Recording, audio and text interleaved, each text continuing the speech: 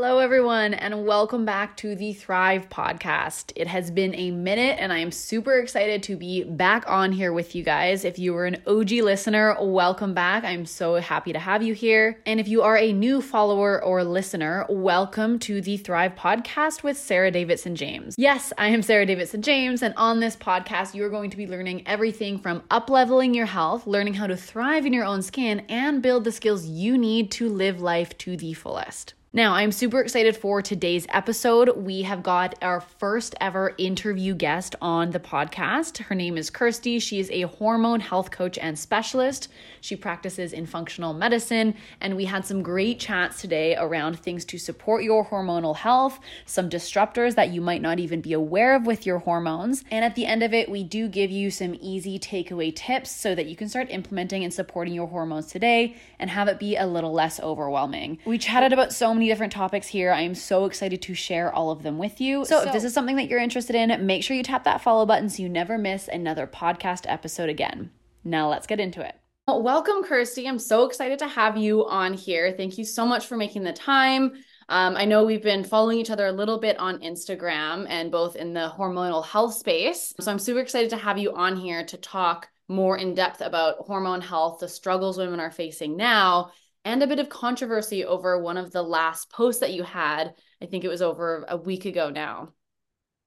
Yeah, thanks for having me. I'm super excited to talk all things hormone health because I know we're both super passionate about it. So yeah, thank you for inviting me on. Yeah, absolutely. And so maybe before we jump into it, what would be kind of like the quick intro Cole's notes of what you do, say if someone was meeting you for the first time and had never heard of you before? Yeah, okay. So my name's Kirsty and I run Natural Rays, which is a well-being consultancy. And I work with individuals and organizations around hormone health. And it is specifically for women and those that menstruate. So from everything from menstruation to menopause and like everything that kind of comes in between, fertility, perimenopause, we go through so many hormonal phases. So yeah, that is it in a nutshell. And my background is from a functional medicine perspective. So I'm a functional medicine health coach, and that really is to help people understand the root cause of their issues so that they can finally understand what's going on for them and to actually put meaningful, sustainable lifestyle strategies in place to actually help. Totally. And to actually make a difference versus what I'm sure we've all been used to is the Band-Aid, putting different pills on types of things and then saying, okay, you're good. And then a few years down the line, we realize things actually end up getting a lot worse. Exactly. Yes. Totally. So what got you interested in hormone health specifically in the first place? Because I find a lot of us usually come from a space of having had struggles ourselves and then having to find our own root cause to then wanting to help prevent other people from going through the same thing. Yeah, it's exactly that. So when we were talking offline, I spent 5 years in university studying to be a town planner. So I worked in development, so in the construction industry for over 10 years. And I did that in the UK and in Australia. And it was through my own hormonal struggles that I essentially went on a hormone healing journey myself. But interestingly, I didn't know it was my hormones because I didn't have any period related symptoms. So nothing was wrong with my period apart from it being very light, which was not a problem for me. So it took me actually a long time to realize that it was my hormones that was causing my acne, my fatigue, my brain fog, my low sexual desire. I searched around for a long time just using skincare products to try and deal with the acne and, just taking supplements to try and help with the energy, because I think that that's how most of us kind of try to deal with ourselves for a number of years. And it wasn't until living in Australia and actually having exposure to a different way of healing, like the area that I was living in Sydney, Australia, there's a lot of naturopathic doctors, there's a lot of integrative medicine, and there was no exposure to that where I grew up in the UK. So that really opened my eyes to a different way to heal ourselves. So I went on my own journey. And obviously, as women, like especially in a gym, I was training in a CrossFit gym, we ask each other, like, what's going on with you? Like, your skin has gone from being like really inflamed to like hardly having any breakouts. So you just naturally start talking about it and realizing, wow, I could talk about this forever. So it was kind of when I left Australia, I decided, okay, I'm not going to work in development anymore. It's actually contributing to the issues, the stress, the burnout, just not actually living my purpose. And I think that that underlying kind of caused me a lot of stress. So then getting back to the UK, I completely retrained, and that's where I decided to go down the route of the functional medicine health coach option. So yeah, that's basically how it happened. And yeah, and I know that I think you share this as well, like actually being grateful for that journey, actually being grateful for those things that I struggled with. And, you know, my self-esteem really took a nosedive when I was struggling with the acne. But I am so grateful for it now because it has got me here doing something that I'm so passionate about. So yeah. Totally. Amazing. Thank you for sharing. And yeah, I kind of wanted to highlight that because I think, and it sounds like you're very aligned in that too, in terms of saying that out loud and on social media is having the gratitude, not coming from a toxic positivity space, but I 1000% would not be living the life that I have now, even just health wise, not even looking at anything else, had it not been for the two chronic illnesses that I got, because it forces you to be accountable for your health. It forces you to stay on track. And sometimes we need a bit of that negative motivation to say, hey, like, I know what this looks like because I've been down this path and it is way better to live this style of life. And for that, I'll forever be grateful. I would probably still be dealing with stomach pains had it not gotten so bad for years. And I think some people do, if it doesn't get so severe, they deal with these kind of like underlying low grade, low quality of life issues for years. And it's just so sad. Yeah, and that is so true. Like recently, I have sort of stepped more into openly sharing that it was the acne, that whole vanity, you know, it was impacting me so much the way that I looked. It was impacting my body confidence.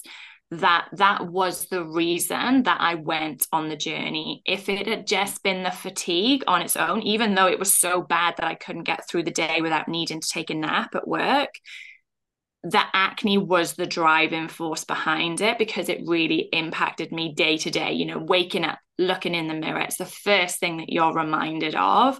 So I completely resonate with what you're saying in that. Would my journey have been different if it was just those other issues?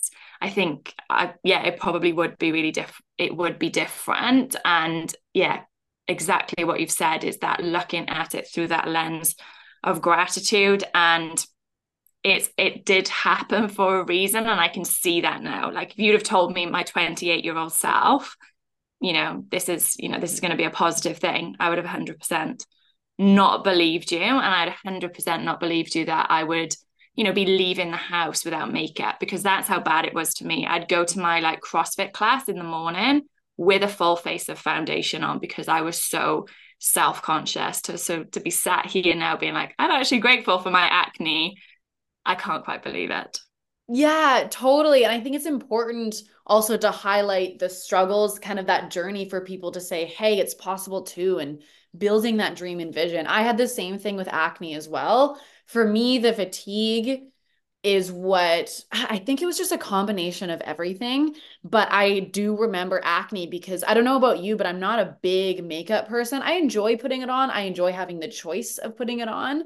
But when things got really bad right before I got diagnosed, it was the same thing of dealing all of a sudden adult acne everywhere. And I was like, I didn't deal with this much acne even as a teenager. And I felt that same insecurity of having to put makeup on because I felt insecure. And it was like, I had never felt anything like that before. And so I definitely can now resonate with other women going through that same thing of like, oh, I feel the need to put on makeup. This isn't a fun thing to do anymore. Yeah, It's just, exactly. And I think coming to it as like an adult who exactly the same, didn't struggle as a teenager. I think I kind of got away with it sort of scot-free.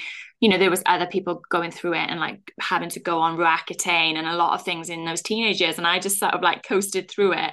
And then obviously in your late 20s, you're then like, right, okay, now I'm being punished for not having gone through it as a teenager. Totally. And then the conversations, it sounds like with the fatigue as well, is I feel like we can so easily convince our minds that it, or convince ourselves that it's our minds that are the problem with fatigue. I just need to sleep a little bit more. Why am I so lazy? Why am I doing this? And I see that so much, especially in kind of like burnout culture or whatever you want to call it, is Mm-hmm. we can just say, oh, I just need to do this. Why am I? And like this almost self-hatred stuff. And so it can really be masked in disguise for quite a long time. And then even with acne, it's still, I roll my eyes now looking at like commercials and stuff online. We're like, this is the perfect skincare for your acne. And you're just like, no wonder people are confused. Yeah, exactly. And that was me all over. It was like, well, it's on my skin, so therefore the treatment for it must be to put it onto my skin. And now I'm on the other side and learning what I've learned about environmental toxins and endocrine disrupting ingredients. I'm like, wow, for years I was on a hamster wheel with acne because I was using really harsh ingredients on my skin that were designed, marketed towards acne, that I now know actually impact not only the skin barrier, which is going to make us more susceptible to breakouts and dry skin and things that actually contribute to acne. But also there's a number of, ingredients in those products that was contributing to my hormonal imbalance. That's why I talk about it as like a hamster wheel, because I didn't even know that I was on it and I was keeping myself on it. So that's why on the other side of this now, I am so passionate about the topic of endocrine disrupting ingredients and environmental toxins, because I really do feel that it is probably one of the lesser known talked about things when it comes to talking about hormonal imbalances. And it's a big topic. It can be very overwhelming. So I kind of understand why. But yeah, it was an absolute revelation to me when I found out about it and then put strategies into place to actually reduce the amount of those chemicals that I was using. And it almost felt like within a few weeks, my skin really started to clear up when I completely changed the products that I was using from the perspective of minimizing those endocrine disrupting ingredients.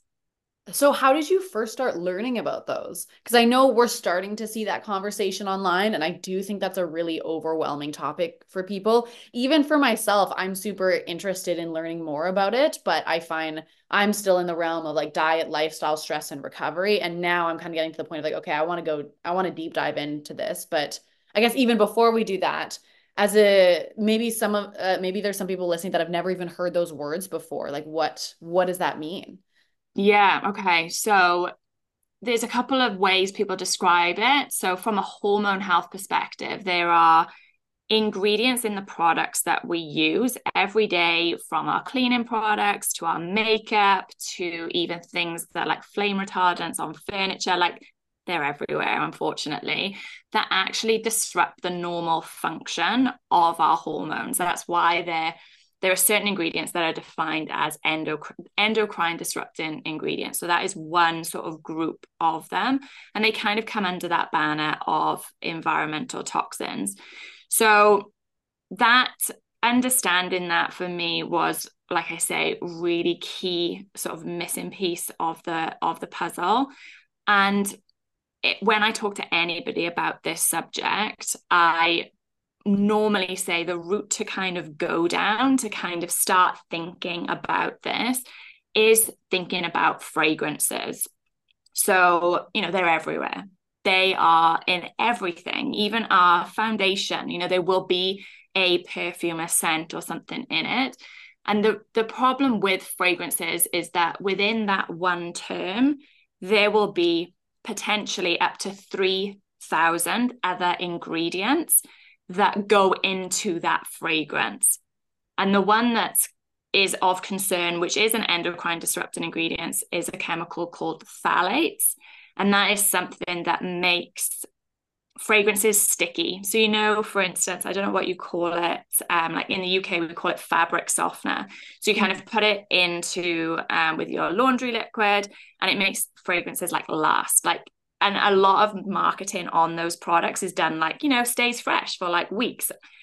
And that is from the plasticizing chemicals basically sticking the fragrance to the fabric or to your skin. That's why it basically is able to kind of stay fresh for like multiple wears. So when somebody is new to this and they're kind of like, well, where should I start? I'm like, just start looking at where you see that term fragrance in the products that you use, and just one by one slowly start to swap them out for products that we know are maybe still fragrance but with essential oils, or maybe unscented. You know, there are so many great options now around that. So that's one main one. And then, you know, we could get so into it, but I suppose as a high level, that's really a bit of an overview of it. But from a hormone perspective, they impact us on many different ways. And fragrance, you know, can impact our hormones. It impacts the thyroid as well, not only, you know, just thyroid hormone balance, but, you know, if we think about where we spray typically fragrances, we're potentially like spraying it onto our thyroid gland. I never even And thought about that. yeah, right. Oh And my gosh.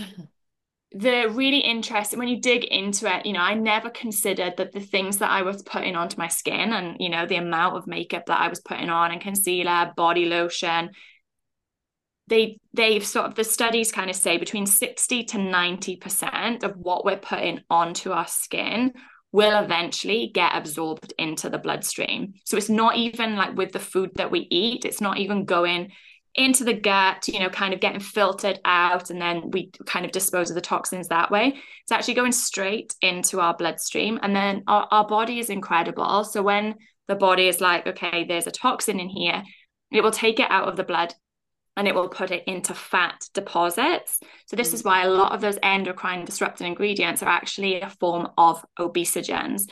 So it is also something that can hinder any weight loss goals that we are going through as well, not only from a thyroid perspective, but also how our body deals with these toxins, because it protects us. It doesn't want them going into the organs. So it puts them in these fatty tissues. And that is how they are known as like a class of obesogens. And again, like when I learned all of this, I was just like mind blown, like constantly like, oh my gosh, why do we not know this like more? Like why are we not talking about this?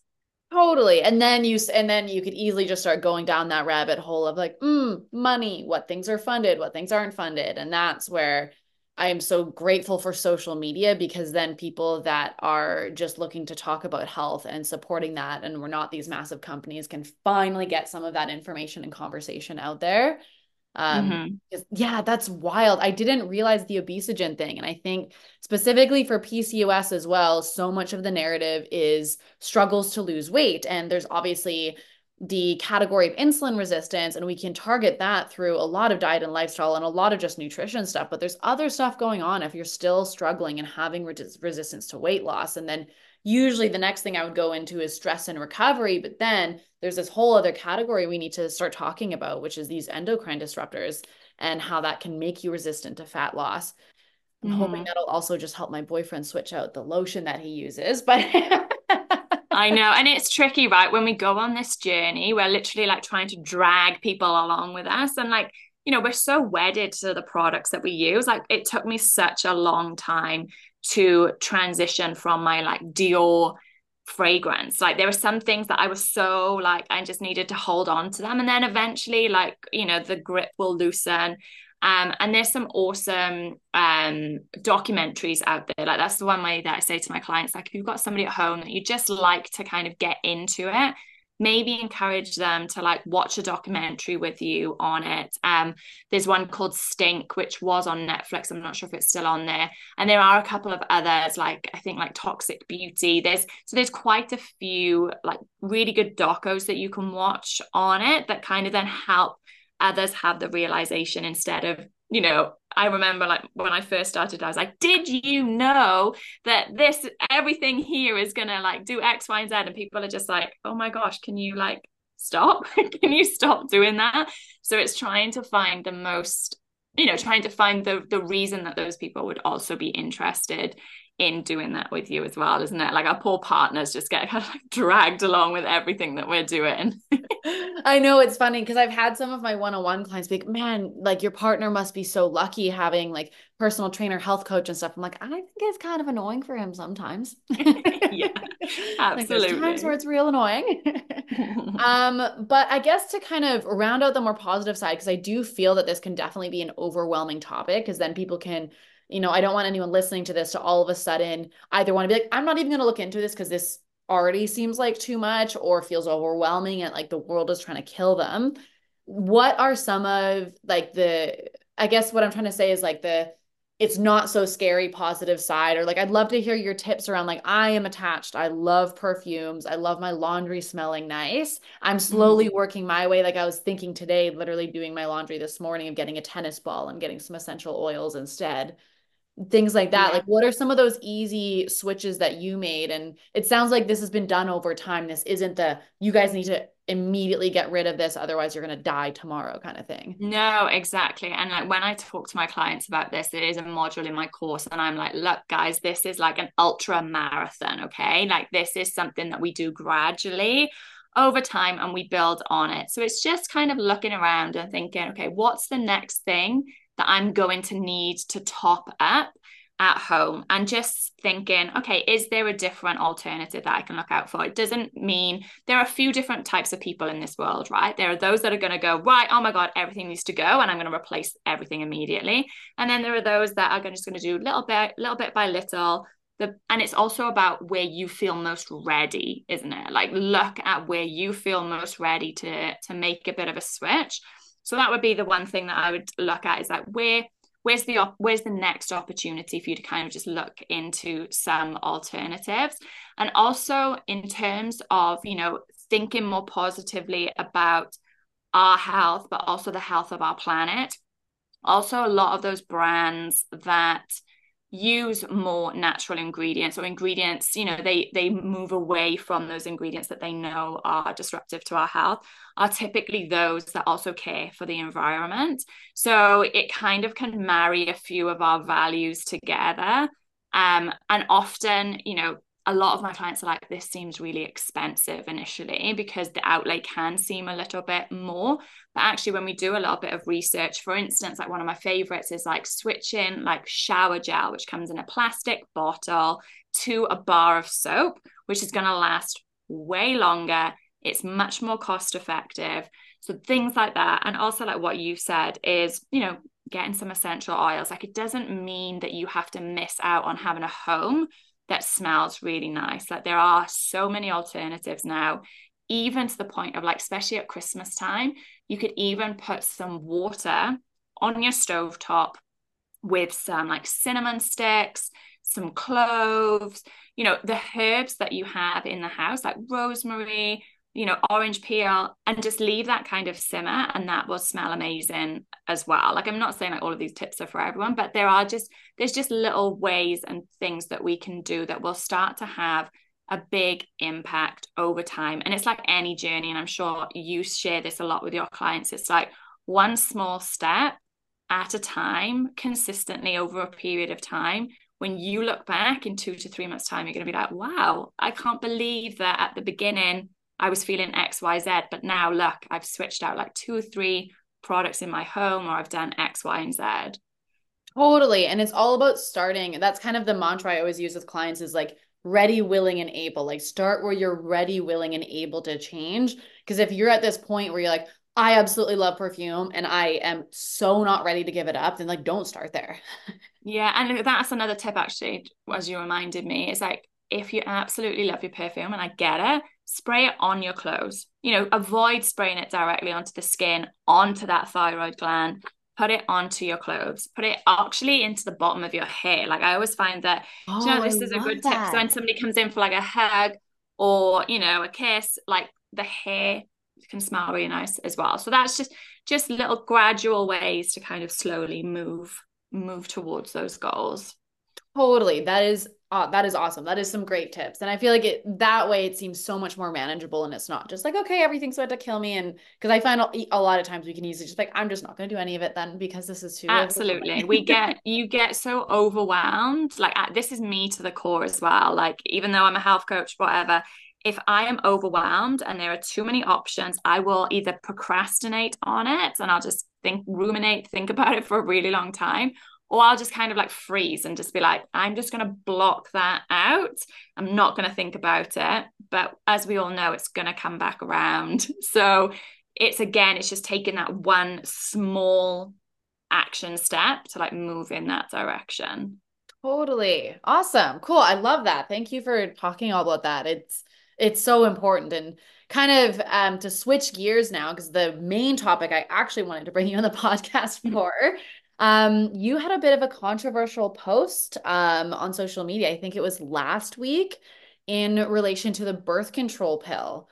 Mm. So I'd love to hear kind of your rendition of it. I think this is a really important thing that we should kind of be hashing out and getting in some longer format content online because we're kind of restricted with a couple minute videos on social media. So yeah, Yeah. tell me about this controversial birth control topic.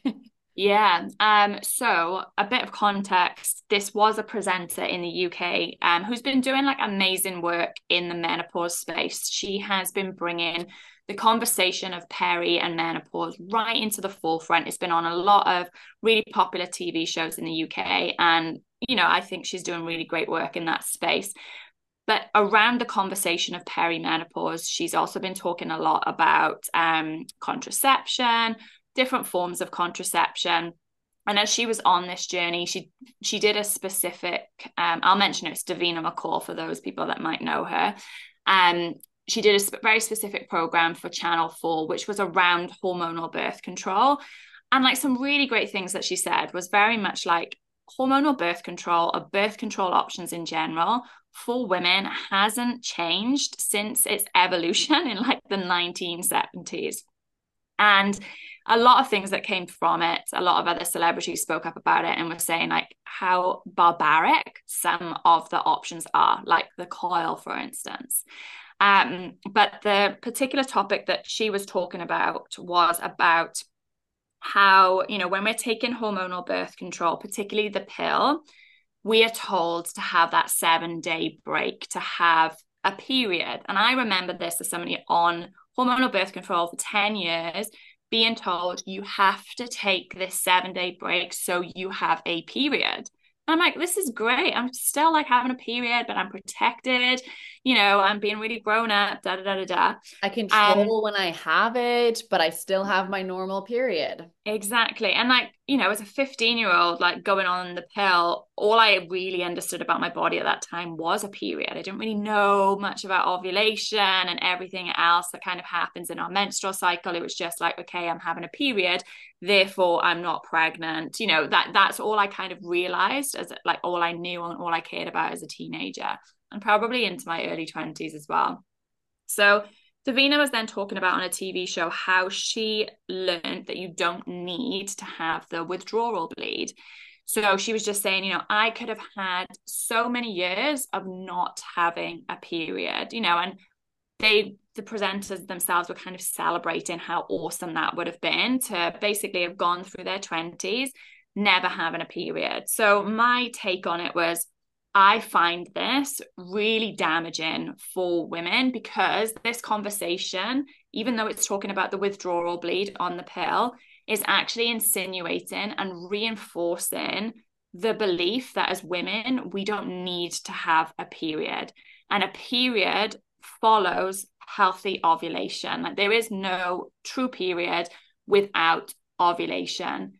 And as somebody now that's completely retrained in this space, the one thing that I've learned so much and that I stress so much to anybody that will listen to me is there are so many benefits that come from ovulation, not just for our fertility, whether we're trying to conceive or not, but for our general well-being as women. And the more women that I work with perimenopause, it is just so important for us to basically ovulate as much as possible.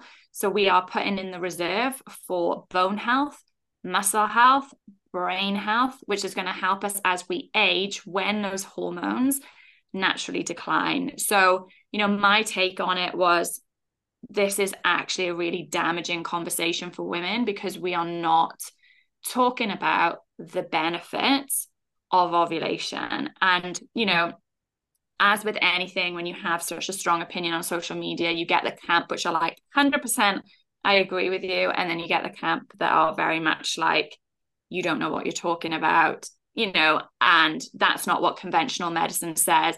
My doctor said this, my doctor said it's fine. So, it was really split down the middle of like, so it was so interesting to have that conversation around it. Yeah, totally. And I think it goes back to that earlier conversation around what I think conventional medicine does well, and what it's been set up and designed to do is to keep you alive for a short period of time. And so that's where my belief is that conventional medicine is doing well. That's where the innovation comes from. But it completely misses the mark. It's like, okay, sick, we kept you alive and you're going to stay alive. No conversation around quality of life, but like technically you don't need a period or what it, like this isn't going to be a life threatening thing or whatever it is, but it has no conversation around root cause, quality of life, and how we're going to live from there. And so that's where it's like, I'm not anti medicine or hospital, but it's different times for different things. And I think that's probably where, if I were to assume, is where the conversation of, oh, we don't really need a period comes from. If they're talking about, are you going to die if you don't get your period in your 20s based on having the pill? It's like, no, but what are all the downstream impacts we're going to have on our quality of life? And that's where it just completely misses the mark. And there's no conversation at all. Because I remember those conversations in the doctor's office too. And then I do even remember having you don't need the withdrawal bleed. So I did do those back-to-back pill packs every now and then, obviously ages ago. And I think if you were to try and argue, it's like, okay, technically that wasn't wrong based on me being on the pill. However, the whole conversation, being on the pill in the first place is a whole nother conversation. Maybe there's times and place where it's needed, but really not my cup of tea. It's the whole, like you said, it's the whole ovulation conversation, needing the menstrual cycle, and not just viewing our bodies as, oh, are we ready to have a baby yet? No, just go on the pill, ignore our hormones, ignore all this. It has the only thing our hormones are here for is like bearing children, which is absurd. Yeah, exactly. And there's so many things that you said there that I resonate with. And it's very much, I think sometimes what I say can be misconstrued as like, you are against conventional medicine. And I'm like, absolutely not. Like there is a time and a place and it's incredible. And our doctors do incredible work.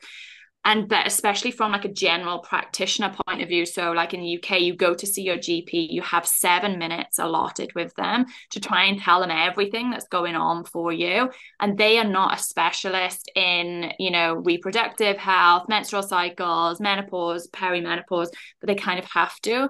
And they have to use what is in their toolbox. And what's in their toolbox is hormonal birth control.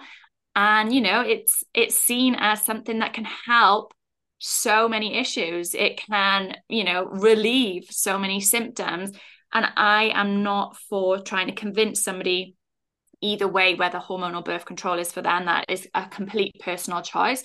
But what my issue with it is that as women, we do not have the full picture. The full picture is only now starting to come out. And exactly like what you said at the beginning, because we are able to access different information through social media. And you bet there's a lot of conventional media outlets that are trying to shut that down and are trying to stop that conversation happening. Because, hormonal birth control use is on the decline. And I think there's a reason for that, is that women are starting to understand more about their biology because of these open conversations that we're able to have on social media. And a lot of women are starting to connect the dots between, I started X hormonal birth control and I started to feel different.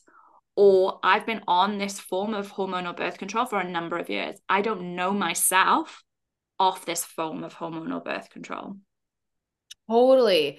And yeah, I was thinking like as I started hormonal birth control when I was a teenager, like I went behind my mom's back. I could get it to the doctor's office, which again is a whole nother conversation because I think that's the whole form of just wanting to prevent pregnancy. And it's again that whole other conversation like, okay, cool, we'll just put teenage girls without their parents' consent on hormonal birth control. And that was the norm. You were known that you could do that. There were sex education and sex health clinics that would provide that for you. And I think it came from a good place, but ultimately, again, we don't have that conversation. And I remember going through severe depression and severe anxiety as a kid. And I think there's some predispositions there, definitely based on like family history and stuff. But like for the severity that happened, I've only now started clicking in, like, I wonder if that had to do with the birth control as, angsty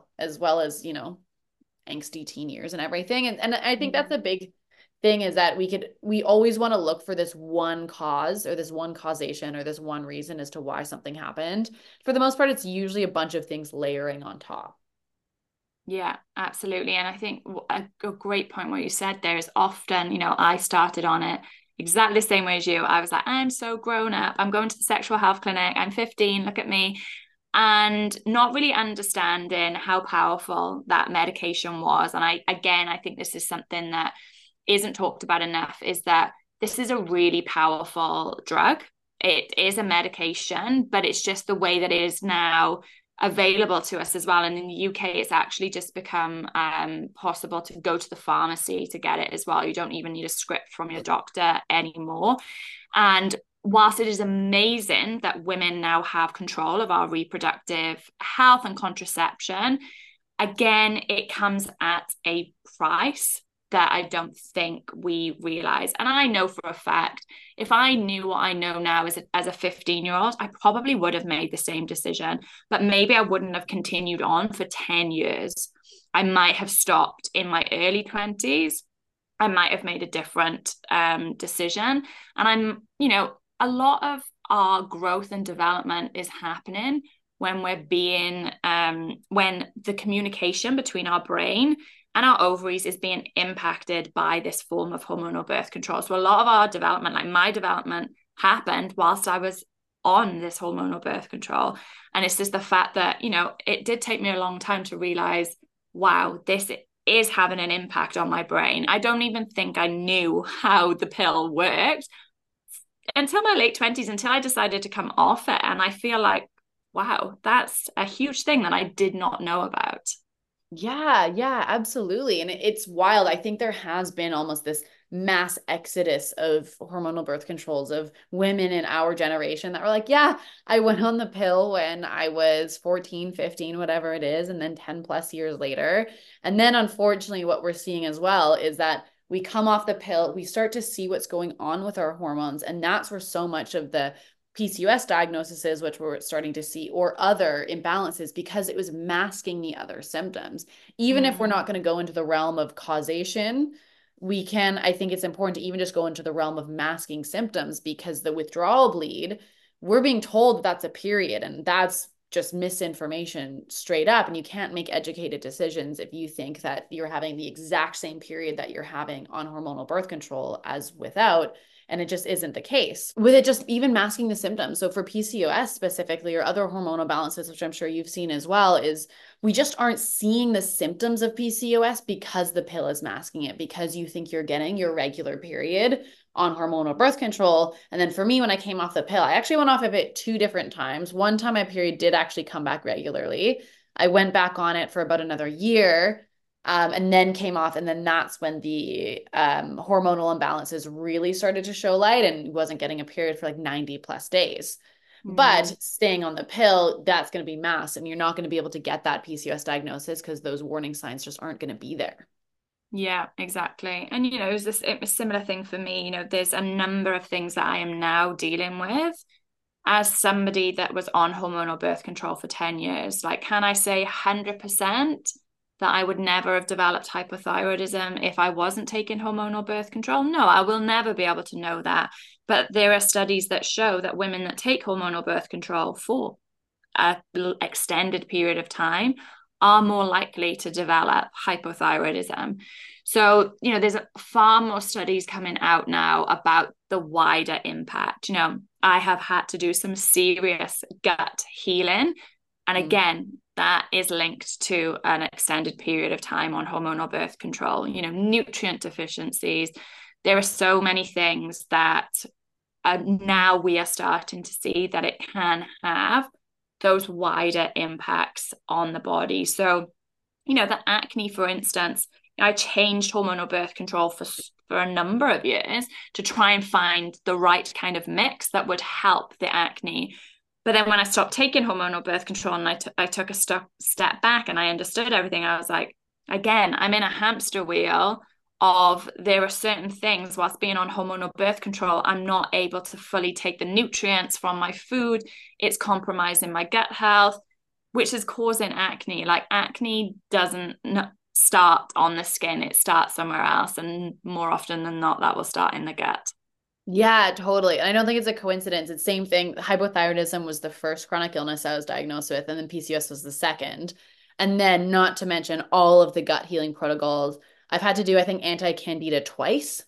And I think, again, there's a conversation around stress that happens in there too. But it's, I've known people, another friend of mine who's a health coach, she came off the pill, diagnosed with PCOS, and we're just seeing these numbers in staggering rates. It's like I almost can't not have a conversation with someone that has PCOS, hypothyroidism, some type of hormonal disruption. And then we've all been on the pill for 10 plus years. Yeah. And like you Unfortunately, say, it's the fallout of it now, isn't it? Of these women that maybe are starting to think about their fertility for reasons like maybe wanting to start a family and trying to get their hormones back into balance, or it could be for different reasons of, again, wanting to know themselves off that form. But I think it's no coincidence that it's this period in time that this is happening, that this bigger conversation is happening with social media. Like it's kind of all coming to light now after having this extended period of time on it. yeah, absolutely. And I can't help but think this is only, I'll say this is only my personal opinion, but it's like, are we going to be the kind of guinea pig that there's going to be now documentaries of maybe 5, 10 years down the road about the hormonal birth control pill and, the generation of women that were on it for 10 plus years? Mm. Who knows? But that's at least my personal opinion and speculation around it. And yeah, it's not to say either or of like you must do things certain ways, but even just giving things a little bit of extra thought, trusting a little bit of that intuition. I don't know if you ever had an experience like this, but what drove me to go off of the pill, because I like on paper was the perfect candidate for the pill. I had no side effects that I was aware of. I don't think I linked the depression and anxiety to a potential side effect back in the day, but I still continued on for years after. But like I didn't really need to switch up pills. Everything was fine. I didn't struggle with any of the stuff that other women have struggled with on the pill or the potential side effects. Um, and the thing that got me to want to come off the pill was just this intuitive feeling and worry about fertility. That was it. There was nothing more to it. That was the only thing, in the conversation of why do you want to come off the pill?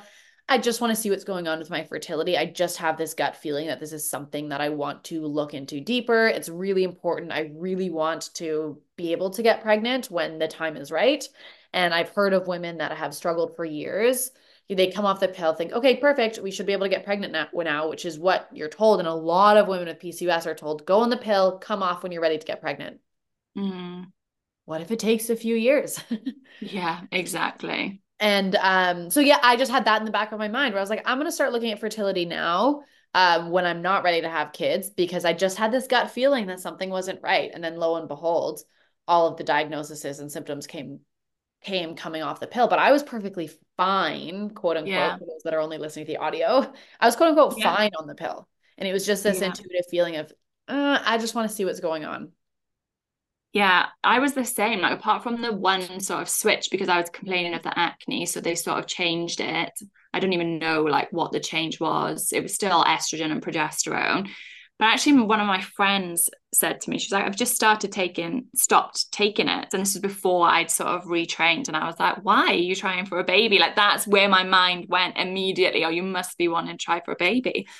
And she was the one that kind of planted the seed. And she was like, I've just been on it for a long time and I don't feel like I know myself. And then, do you know what I mean? Like, that seed was planted. And I was like, that's such a great, like, observation that she had. And I was like, and then it sort of, that seed sort of grew. And I was like, do you know what?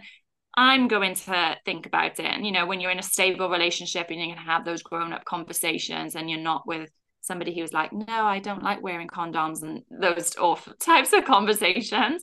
So I was like, look, yeah, let's try. And yeah, it just felt like every client that I've spoken to about my experience, I said, now that I look back on it, I genuinely just felt a bit numb.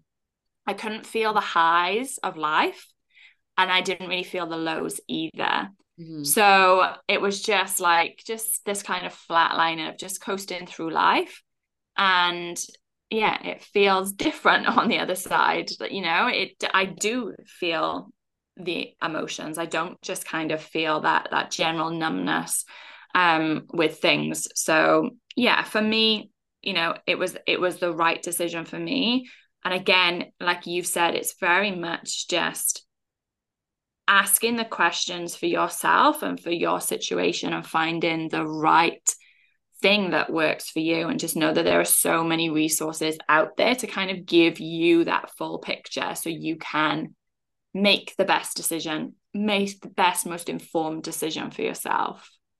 Totally. And there are so many options. I mean, I know the IUD is an option for some people that is just going to be less hormones. That's kind of like that ready, willing, and able that we were talking about with fragrances, where it's like, okay, if you're not ready to give up perfume altogether, spray it on the clothes, spray it on your hair before. There are lower hormone options. They come with their different things. Like I'll be the first to say the IUD for me personally has freaked me out and I've never been able to give Yeah, it it a freaks go. me out as well. Yeah. Yeah, so yeah, again, this is not me saying any suggestions any which way people should go, but just knowing that there's options and having a conversation, ideally with a naturopathic doctor, which I understand isn't always at everyone's resource, but I do have reservations of having the conversations within the regular doctor's office. However, just saying, hey, what are my lower hormone options? They should be able to give you that type of answer, even in your regular doctor's office. And then maybe it takes a little bit extra online resource or, Mm-hmm. yeah, whatever which way. And I think also, again, this isn't definitely not medical advice, but like you said, in a stable relationship, you can have that conversation of you using condoms. There's only a few days out of the month that you can actually get pregnant. And I understand this is not medical advice, but that's kind of the realm that I've been playing in with a kind of a partner. And we're kind of using in between condoms and ovulation strips. And it's been a bit of a fun journey of like learning more about the hormonal changes and seeing it change on the ovulation strips when you take them back to back, and then be like, okay, this is a time we want to be more careful, and using the cycle syncing apps and whatever you feel most comfortable with, knowing that especially as you're learning about your cycle, you aren't going to be an expert in it. So there's going to be a higher risk of potential pregnancy. So just having those things in mind, but also just knowing that there's options. Yeah, exactly. Yeah, just get curious about what are the other options that are out there. And again, that curiosity hopefully will lead you into like, let me get curious about my cycle and understanding when I'm ovulating and listen and like looking out for those symptoms of ovulation, because not only is it important for, trying or not trying for a pregnancy, but that's your overall marker of how your health is. Like if we are getting those juicy signs of ovulation, it is a good signal that things are humming along nicely with our hormones as well. So it's a great tool for natural contraception, but it's a great tool for understanding your overall health as well. Yeah, absolutely. Awesome. Well, so I guess to kind of start going in the realm of wrapping things up here, because I feel like we've covered so many great topics. And one thing I don't want for people to feel super overwhelmed and think, because I've definitely listened to certain health podcasts, even as a health coach, and just gone, oh my God, where do I even start? So I guess if we were to kind of bring it back down to basics, say, the average listener that is just new in this journey of interested in their hormones and looking to make some simple lifestyle changes, what's kind of some easy go-to advice that we could leave people with of where to start, something that's reasonable and not overwhelming, and kind of leave on that positive hormone note? Because there's a lot of stuff that I think we need to be aware of and cautious of, but we also don't want to get too far into the caution realm to the point of it just being overwhelming. Yeah, no, exactly. And the things that are the most impactful, I always find, and this is something that I repeat often to myself and to my clients, is that the simple things that we are able to do consistently are the things that are going to have the most beneficial impact on our hormones. And if you are working and you're interested in hormone balance, like the two biggest things to think about is managing your blood sugar. And I'm sure as somebody that works in the PCOS realm, as you've talked about, like insulin sensitivity and working for, getting ourselves out of that insulin resistant state is so important. But that's important for everyone because insulin sits at the top above all other hormones. So we want to manage our blood sugar. And, the best way that I can think to do that is just make sure that we're eating enough protein. Like when I look back at what was contributing to my issues, I was intense exercising all of the time and I was not eating enough, full stop. I was not eating enough protein and I was not eating enough carbohydrates. But because I came from a background of diet culture, it was hard for me to kind of get away from that mentality of like, earn your calories, earn your food. Do you know what I mean? So definitely more often than not, when I start working with anyone, I'm like, actually, you need to start eating more. You need to start eating more of the right things. And that is going to have a positive cascade effect on a number of things that you're experiencing, the fatigue, the brain fog, the low mood. It's going to help with your sugar cravings. So, just a rule of thumb I like to live by is trying to eat breakfast with a good source of protein by 10 a.m. and, keep having sources of fat and protein with your snacks as well if you need to snack throughout the day. So just things like that. And also, I think, again, going to, alongside insulin is cortisol. They kind of sit together. For me, it's thinking about stress management in a different way. So I always used to think of stress management of, I need to sit down and meditate. I've got to go to a yoga class. But actually, what I didn't realize for a long period of time, that there were a number of things that I was doing day to day that was actually causing my body a lot of stress. CrossFit all of the time. That was my stress management from my stressful job. I was like, I needed that release, but it was causing so much stress. So it's kind of looking within yourself to be like, actually, where am I maybe causing some stress for myself? And again, that comes back down to not eating enough of the right things. Like that is a stressor on our body. So I would just kind of say like, yeah, the basics. And again, doing them consistently is what's going to have the biggest impact. Totally. It's those small little things. I'm sure you've run into that with certain clients as well, where it's like, okay, cool. They're super excited, which is awesome. And they're like, I want to do 6 new things this month, all 7 days a week. And you're like, amazing, but is Yeah. that going to be overwhelming? And it's those little things of like, I know I always started that foundation of like, let's aim to get 25 grams of protein at breakfast.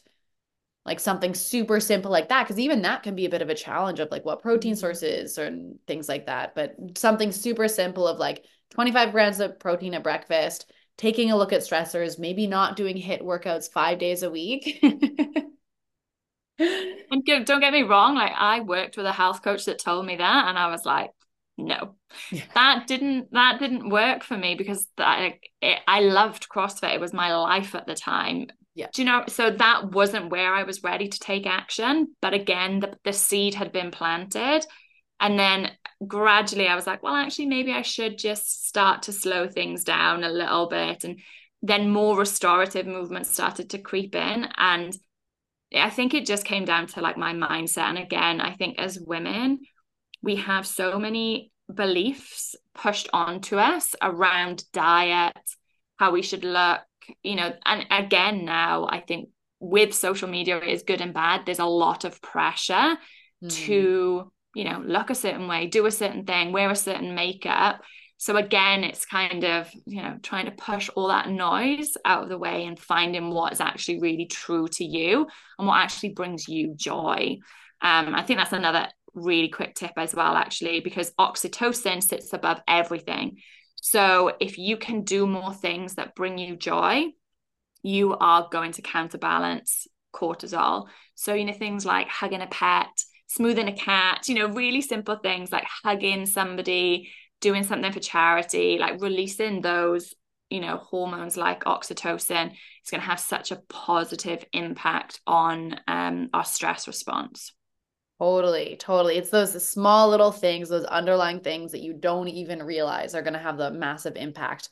Because on the flip side, the negative stuff are having that low grade impact that starts to build up over time. So if you start to flip it on its head and kind of move yourself in the right direction. Yeah, Awesome. love it. Well, I know you have an online course. Tell me a little bit about that. Yeah, so I've got an online program, fully self-paced. It's called Hormone Harmony Academy. So a lot of the things that we've kind of talked about today, that is basically in there. There's lessons on all of them. So like we've talked about the environmental toxins, for instance, stress, sleep. It's basically a self-paced program that kind of takes you step by step through the things, the foundations that you need to put into place for hormone balance. And it also starts with helping you to actually understand what's going on, because I feel that for me, for a long time, that was the missing piece. So once I could kind of understand, okay, this is why I'm having X, Y, and Z symptoms, and this is why this lifestyle strategy is going to be really impactful. So it's really a foundational course around hormone health, but gut health, because everything is interlinked. We can't have the conversation about hormone balance without then everything else coming into play, our immune system, our gut, our brain, all of that. So yeah, it's a really great place to go if you're kind of feeling a bit like overwhelmed with the noise out there about what should I do to balance my hormones. It's really quite confusing. So that really is kind of like a step-by-step guide to go through, and it has a really beautiful community aspect to it as well, so you don't sort of feel alone on the journey, because that's definitely how I felt. Just felt like I was muddling through on my own. Totally. So it kind of sounds like this course is for anyone with hormones, anyone that's menstruating. I think, like you said in the beginning, that's kind of the target market that you're speaking to. And it sounds like this is what that course targets as well. Yeah, exactly. So anyone that's still menstruating, but also, those women that are maybe transitioning into perimenopause, like a lot of the strategies there are still going to be really, really helpful. So anyone that's, interested in optimizing their fertility, so understanding those markers of ovulation, starting to feel a bit more connected to themselves, but also to feel empowered with the strategies that they know, it's going to help them feel like their best selves. And, if you follow me on social media, you will know, and this kind of conversation that we've just had here, often we can leave, any doctor's appointment feeling a little bit frustrated at the lack of support.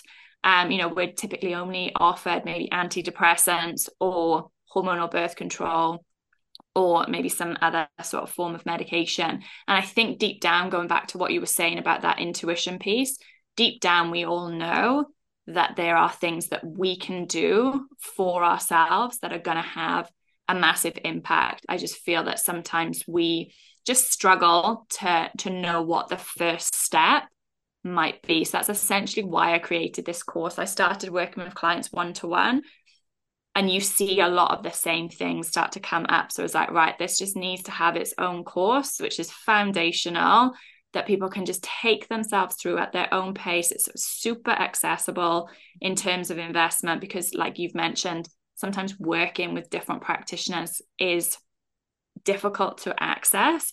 So this is really that foundational piece that then if you needed to go and seek additional support, you've kind of really got that good, strong foundations in place as well. Oh, amazing. That is awesome. Well, thank you so much for sharing and thank you for all the insight. I definitely learned a lot just through our conversation today as well. Thank you so much for having me. I know we could just carry on talking for hours. Totally. I was like, I already have like a million other podcast idea episodes that we could start talking about. It's like we didn't even get into, I had notes here. I was like, we didn't even get into the whole CrossFit working out stuff, but Yeah, I there's know. only so long that people can listen to. So your main platform is Instagram. Yeah, Where's the best place to find and connect with you? yeah. So Instagram is mainly where I'm at. So it's natural underscore raise underscore hormone underscore harmony. Nice and easy to spell out. Yeah. And then on TikTok, which I've just started dabbling with, which I feel is a great platform for kind of like these more open conversations. And I know you are amazing on TikTok as well. So it's Hormone Harmony on TikTok. But yeah, like the resources, I share a lot of free resources on Instagram. I've got a quiz where you can kind of understand how you're kind of getting in your own way when it comes to hormone balance. So definitely check that out. There's lots of free resources that I offer as well to kind of get you feeling empowered and start taking those steps, like some of them that we've talked about here on this podcast, to start to take those steps for yourself. Awesome. Cool. Well, I will be sure to put all of that in the show notes as well as I know for those of us that don't like to spell, you just want it written out. I'll make sure everything's written in the show notes as well. But thank you so much for coming on. I really appreciate it. I really enjoyed all of the insight that you gave. I learned so much and definitely leave some comments and questions down below if you guys had anything that you would want us to talk about further. I would love to hear that. But yeah, I really appreciate you taking the time on a late Tuesday night to chat with us. Thank you so much for having me.